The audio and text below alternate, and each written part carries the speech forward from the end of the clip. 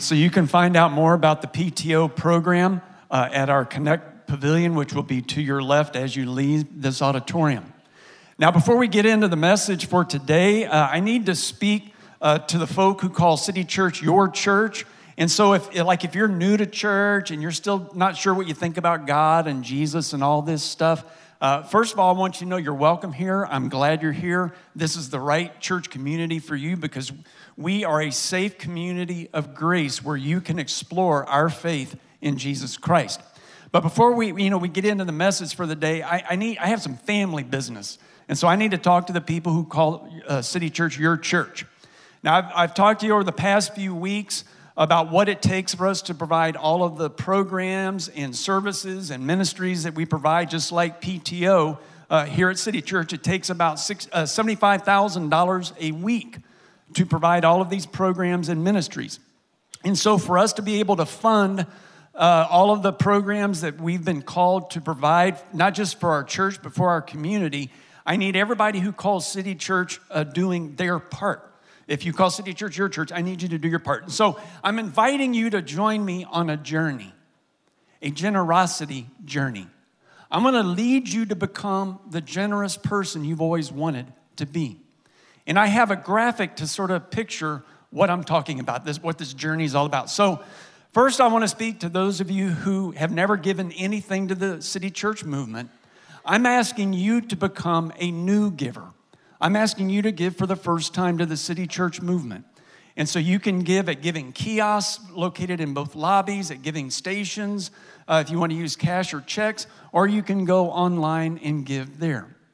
Now, if you would say, Pastor, I've given something before, but you don't really give consistently, then I'm asking you to take a step of faith and become a consistent giver.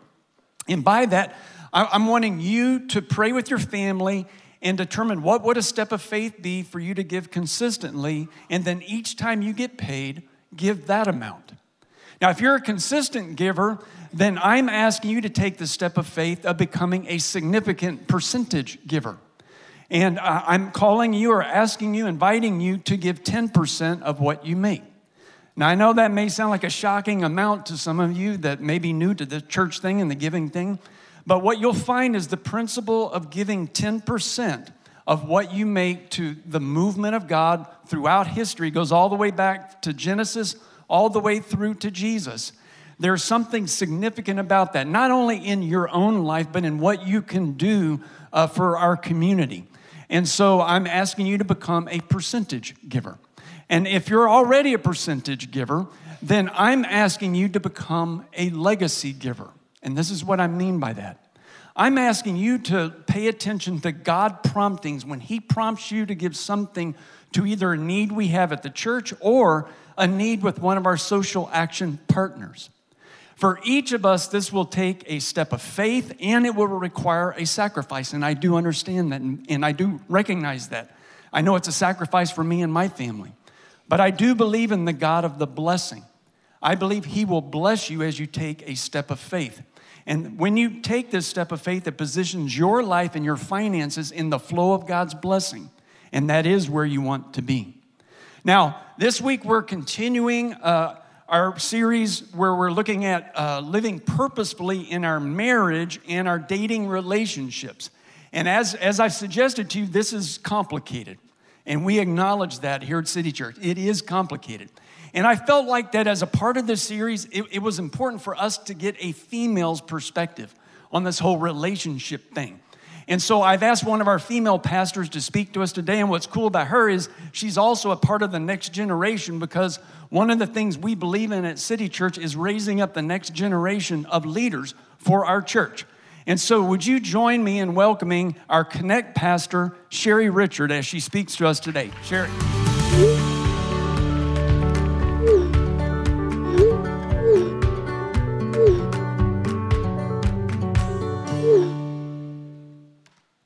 Well, hey, y'all.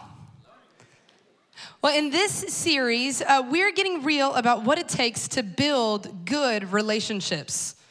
Because as we all know, good relationships don't just happen. Good relationships take intentionality and purpose, but it's complicated, right? And that's what this series is all about. And today, I want to help you face the complications in your relationships. And I think that I have a tool that can help you. But before I explain this tool, I need to tell you a story. So my husband, Wes, and I, we've been married for almost 8 years now. We have 2 young kids. Our son, Finley, is 3 years old, and our daughter, Parker, is 2 years old, so we're tired all the time.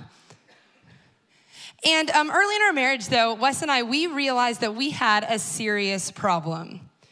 And let me tell you what happens. So basically, it went down the same way every single evening. We would get into bed, and we would realize that the overhead light was still on. You know what I'm talking about. And so the overhead light is still on. And so we would start to argue about who had gotten into bed second. The logic being, if you got into bed second, then it was your job to go turn the light off, right? Like, makes sense. So we would argue about who had gotten into bed second for several minutes. And if it had been me, I would get up and go turn the light off because I'm a decent human being. But if it had been Wes, sometimes he would get up and turn the lights off, and sometimes he would just shrug his shoulders and say something dumb like, I can sleep with the lights on. Knowing that I wouldn't be able to stand it, and that eventually I would get up and I would turn the lights off. And the more often that I would get up to turn the lights off, the more often he would refuse. And he thought it was hilarious. And I thought that he was a big dumb dummy. But it started out as such a silly thing, but over time, I started to actually get resentful and started getting mad every evening before the inevitable scenario would even happen. And I knew how silly it was to get mad about something, like the overhead light. And so, good adults do, I just stuffed all my feelings down instead of saying anything.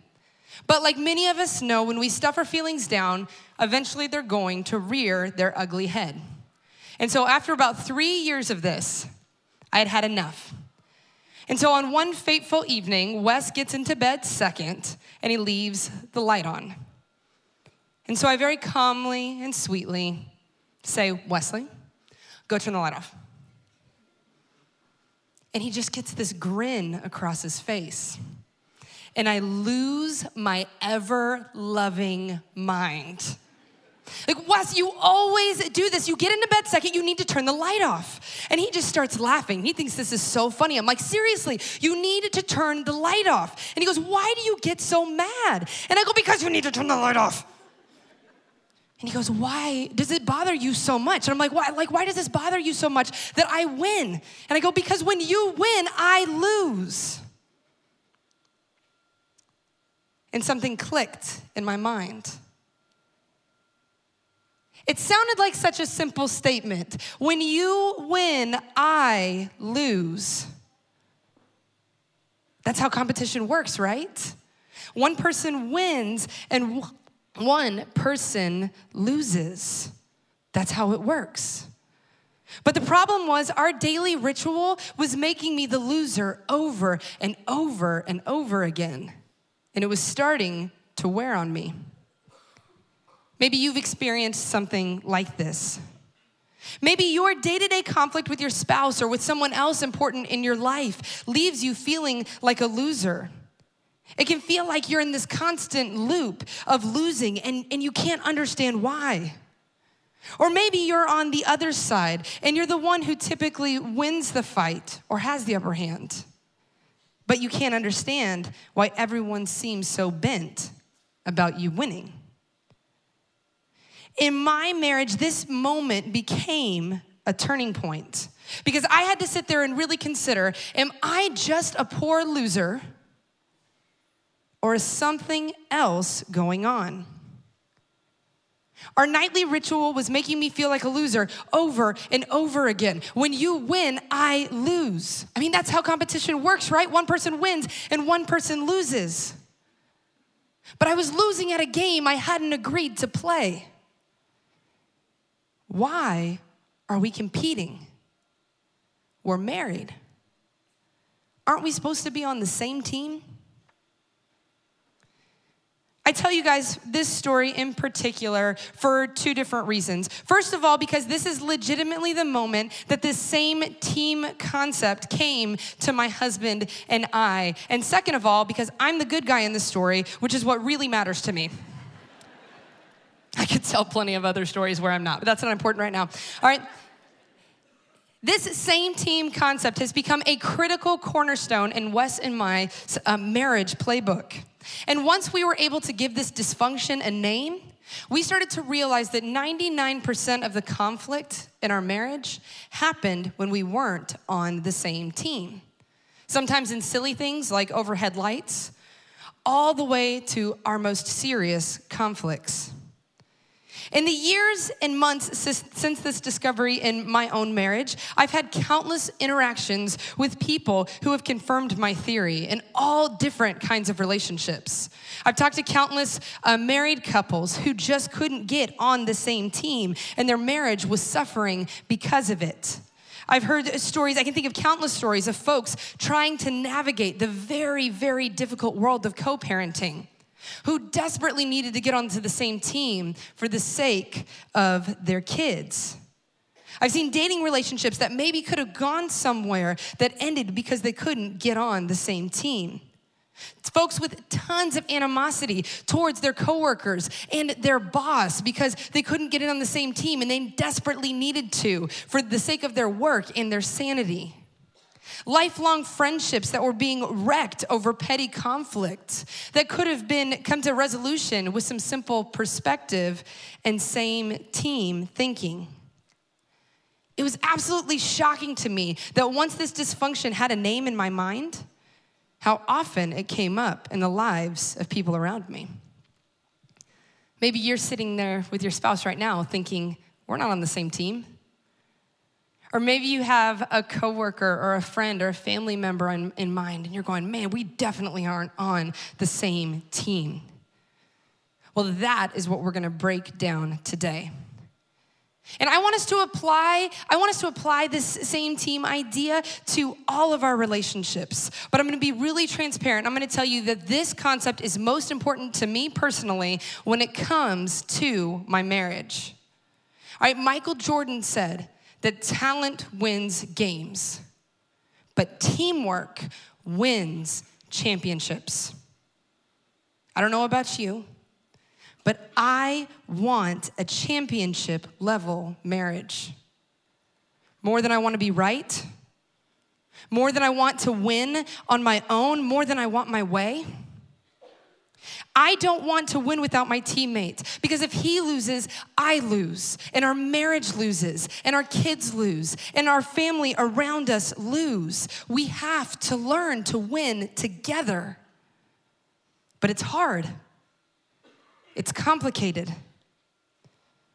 I'm gonna talk a lot about marriage, but even if you're not married, stick with me, because if you want championship level relationships, period, you've gotta learn to be on the same team. So how do we get on the same team? To answer that question, I want us to go to where it all started. I'm gonna go to Genesis, which is all the way in the beginning of our Bible. And God is creating everything, pretty much. Not pretty much, everything, period. God's creating everything, and you start to see this pattern come out. So God creates, he creates light, and he goes, oh, that's good. All right, he creates land and he creates the sea. He goes, that's good, that's good. Animals, plants, fish, birds, good, good, good, good, good. All right, he creates a man. He goes, that's good. And then all of a sudden we see the pattern break. When God looks at the man and he sees that he's alone, and he goes, oh, that's not good. We see this in Genesis 2. He says, then the Lord said, it is not good for the man to be alone. It doesn't matter what your relationship status is. It isn't good for you to be alone. You need other people. Relationships matter. And so God looked at the man. He said, it is not good for the man to be alone. And he says, I will make a helper who is just right for him. All right, so pause really quick, because there's something really, really important that we need to see here. Okay, because this word helper right here is the Hebrew word etzer. Okay, it is not a super fancy word. When you translate it, it literally just means help or helper. Like you tripped and fell, I helped you up, okay? Real simple. But what we need to pay attention to is how else it's used in Scripture. Because now I want to get into something simple. Like I said, someone tripped, they got helped up. But the word is most commonly used to describe God, to describe when God helps someone or a group of people. God is a helper. And so, what we need to see from this is that this isn't a subservient word. All right, this isn't an equipment manager level word. This word helper is a teammate level word. God wants you to have a teammate. But what kind of teammate? So let's keep looking. All right, so it says that God brings all of the animals to Adam and he has him name all of the animals. But Scripture says, but still there wasn't a helper that was just right for him. All right, not even the golden retriever did the job, guys. I mean, I know we love our fur babies, but they cannot fill that gap that people are supposed to fill in our lives. And so he brings all the animals. None of them were the right helper for him. And so then God makes a woman using a part of Adam, and he takes her to Adam. And Adam says, "At last," the man exclaimed, "this one is bone of my bone and flesh from my flesh. She will be called woman because she was taken from man." Isn't this what we feel? What it feels like when we find our person? At last, finally I found someone who's the same kind of weird as me, all right? Or at bare minimum, who will tolerate my kind of weird. I mean, that's the best, at last. These words remind me of the immeasurable joy and relief and contentment I felt when I found my husband, Wes, at last. Now, remember last week we talked about that there's no such thing as the right person. We have to become the right person. It wasn't that Wes was perfect. It was that he wanted to be my teammate, and I wanted to be his. He wanted to be the right person for me, and I wanted to be the right person for him. We wanted to be helpers in each other's dreams. We wanted to go on this journey together. We wanted to be on the same team. Married folks, do you remember what that felt like when you found your person? At last. Have you lost that? This next part of Scripture, I think, is the most important. It says, "This explains why a man leaves his father and mother and is joined to his wife, and the two are united into one." One team. One. If that isn't clear enough, the Hebrew here means one flesh. All right, when we think about a team, typically we think about multiple people working toward a shared goal. But it's still made up of individual players who can have big egos, who can opt out, who can leave. Right, we see this in our sports world all the time. Don't even get me started on Kawhi. But when we see these words, one flesh, it brings a whole new layer to the same team thing. If you're married, your team is made up of two people who are one flesh, bonded both spiritually and physically. If you're one flesh, you definitely need to be playing on the same team. If you're married, this story from Genesis is yours. God looked at you and he said, "It isn't good for you to be alone. I'm gonna bring you a helper." Okay, they show up. You go, "At last." And now you're meant to be one. Same team. If you're not married yet, but you want to be, let this be the story in front of you. God's looking at you saying, it's not good for you to be alone. I'm going to bring you a helper. You're going to see them, or get to know them first. Don't just, You're going to see them and you're going to go, "At last." And then you're meant to be one. Same team. All right, if you don't want to get married, right on, y'all. Like Jesus didn't get married, Paul didn't get married. You're in great company.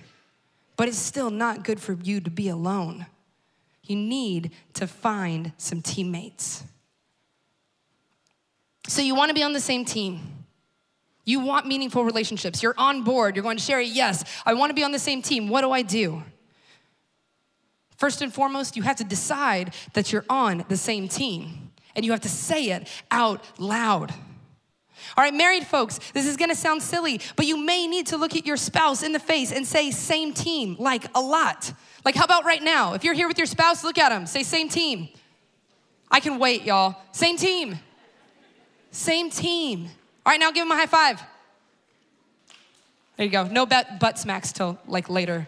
All right, so you need to tell your spouse that you're on the same team. If you've lost that, yes, at last, feeling, I'd be willing to bet you some serious cash that committing to being on the same team with your spouse and saying it out loud can get you back on the path to at last that will last. Being on the same team and saying you're on the same team is a constant statement that you're one, and that regardless of circumstances, your priority is functioning as one. This works in all of our relationships. If you want to be on the same team, say it out loud as often as necessary. When you're fighting with your boyfriend or girlfriend, go, whoa, dude, same team, all right? When people at work are being divisive, go, come on, guys, let's be on the same team. When you're on the phone with your sister for 35 minutes trying to decide the color of the balloons for your mom's birthday, same team. Let people know that you want to be on their team. And so, once you've decided that you want to be on the same team, there are 3 things that I want you to challenge you to do. And the first is speak out your goals. A team will never be successful if they aren't playing toward the same goal. If you've ever played team sports, you know how many times you've been told to communicate on the floor with your teammates, because your team can't work together if they're not on the same page. Your team can't work together if you're not running the same play.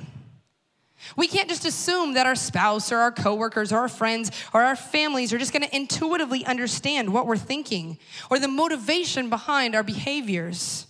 When you want something, and especially when you need something, say it out loud so that you can be on the same team. Speak out your goals. Our social action director, Damaris Fike, and I were talking about this topic the other day. She goes, oh man, I'm really bad about that. And I go, oh really, how? She goes, when I'm at home and I want my husband to help me clean, I don't ask him to help me, I just clean louder. Y'all, that's the most relatable thing that's gonna get said today. Don't just clean louder, speak your goals out loud so that your teammate and you can be on the same team. All right, this applies to both daily things like cleaning louder, but it also applies to the big things and those tough conversations that we need to have.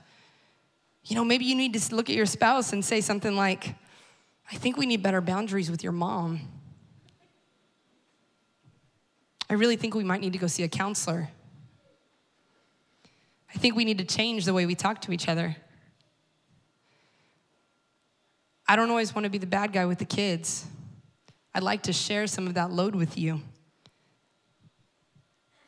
You have to say it. And you have to say it out loud. Or what's going to happen is it's just going to turn into resentment. You have to you speak your goals out so that you and your teammate can be on the same team. All right, guys, in dating, this is especially important because dating is like a trial run. Okay, you have to speak your goals out so that you can see if you guys can be on each other's teams. All right, as individuals, what this means is it means you need to know who you are and you need to know what your goals are. And then on top of that, you need to know which goals you're flexible on and which ones are non-negotiable.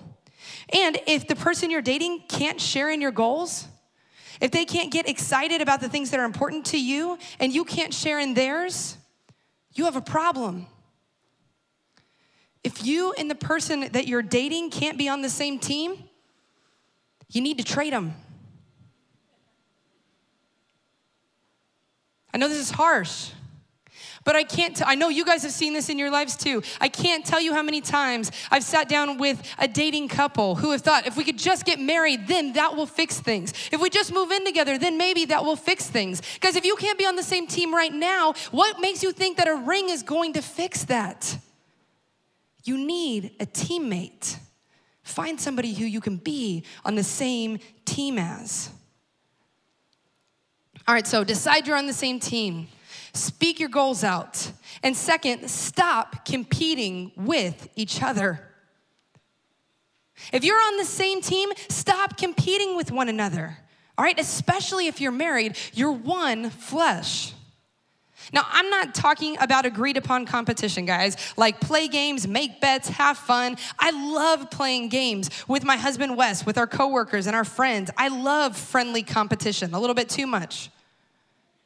But competition should never extend beyond that. Be on the same team. And what this doesn't mean that you're never gonna fight or have disagreements. Guys, good teams work because of the diversity on the team. And when there's diversity on the team, it means there's gonna be misalignments of expectations and different things like that. There's going to be miscommunications because it's complicated. But the trick is to use your disagreements to get yourself on the same team. And never, hear this, never using disagreements to put someone in their place. There's no room for that on a good team. Never to belittle or to dominate. You have to fight fair. The purpose of conflict is to get you on the same team, not to wedge you apart. Remember what Brent taught us last week. He said, stay away from, in his kind of rules of play, he said, stay away from accusatory, you always or you never statements. Instead, use I statements. When you say things like that, you make me feel like this, or I feel. Use statements like that, not those you always or you never. They don't get us anywhere. Fight fair. In a relationship, when you insist on winning by yourself, you are making your teammate a loser. Guys, when you insist on winning by yourself, you make your teammate a loser. And if your teammate loses, so do you, and so does your relationship, and so do the circles of people around you. You have to stop competing. All right, decide you're on the same team. Speak your goals out. Stop competing. And last, but certainly not least, get rid of the third wheel. If you're married, stop allowing others to have more weight in your life than your teammate. All right, if you're more aligned with your family or your friends or your adult children than your spouse, you're not on the same team. If you're seeking emotional or physical intimacy with someone that's not your teammate, you cannot be on the same team. The verse that we walked through a few minutes ago from Genesis about being one flesh, all right, about being on the same team.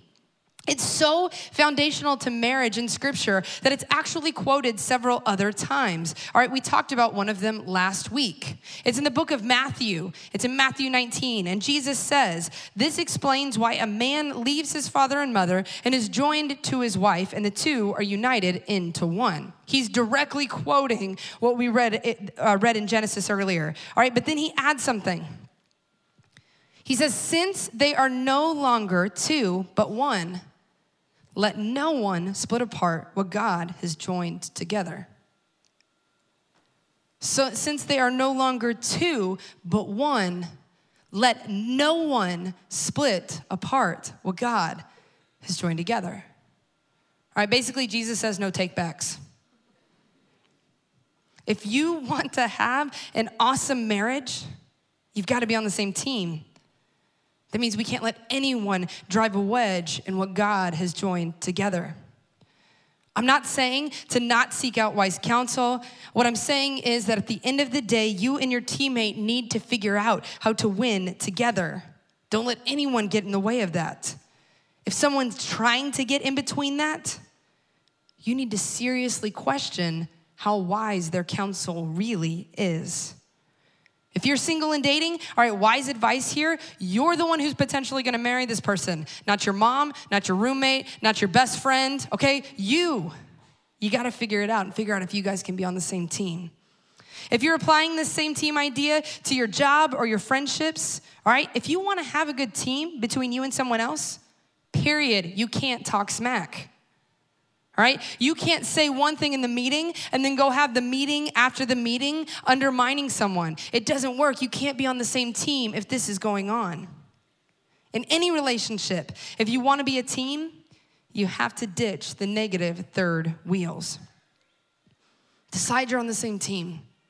Speak your goals out. Stop competing and get rid of the third wheel. Guys, there are infinite numbers of ways to apply this same team idea. I hope you'll add to them, because these are just 3. So at the end of the day, we have to ask ourselves this. Why does it matter? This year at City Church, we're focused on purpose. And purpose doesn't stop with us as individuals. Purpose is played out in our relationships. And if you're married, your marriage is where your purpose should be played out more than anywhere else. Wes and I have come a long way in our marriage. Real talk, we still fight about the lights. But more than anything else, we desire to be on the same team. And that changes everything. It's hard. It's complicated. And it doesn't change overnight, all right? The same way that championship teams take work, so do good relationships. For Wes and I, we had to acknowledge that we are on the same team every day, all right? Sometimes several times a day. But after a while, it became kind of weekly, and then only every once in a while. And now, almost 5 years later, it's become our everyday posture. Wanting to be on the same team, wanting to be one, it's changed everything. We have to choose each other over wanting to be right. We have to choose our marriage over our problems. We have to learn to win together. Talent wins games. Teamwork wins championships. I want a championship level marriage, and I want that for you too. Will you guys pray with me? God, I thank you that you've designed us in such a way that we need others, God, because our relationships are the most fulfilling, some of the most fulfilling things in our lives, God. Right now, for every person in this room, God, I pray that you would show them what this looks like for them in their life, God. I pray that you would just soften our hearts and just open our hearts up to some of this same team thinking, God, so that our marriages, God, can reflect you in the team that you want us to be. So our dating relationships, God, can look like this future that you want for us, God. That our relationships across the board, God, could be awesome and just be a reflection of you in everything that we do. God, we love you, and it's in your name that we pray. Amen.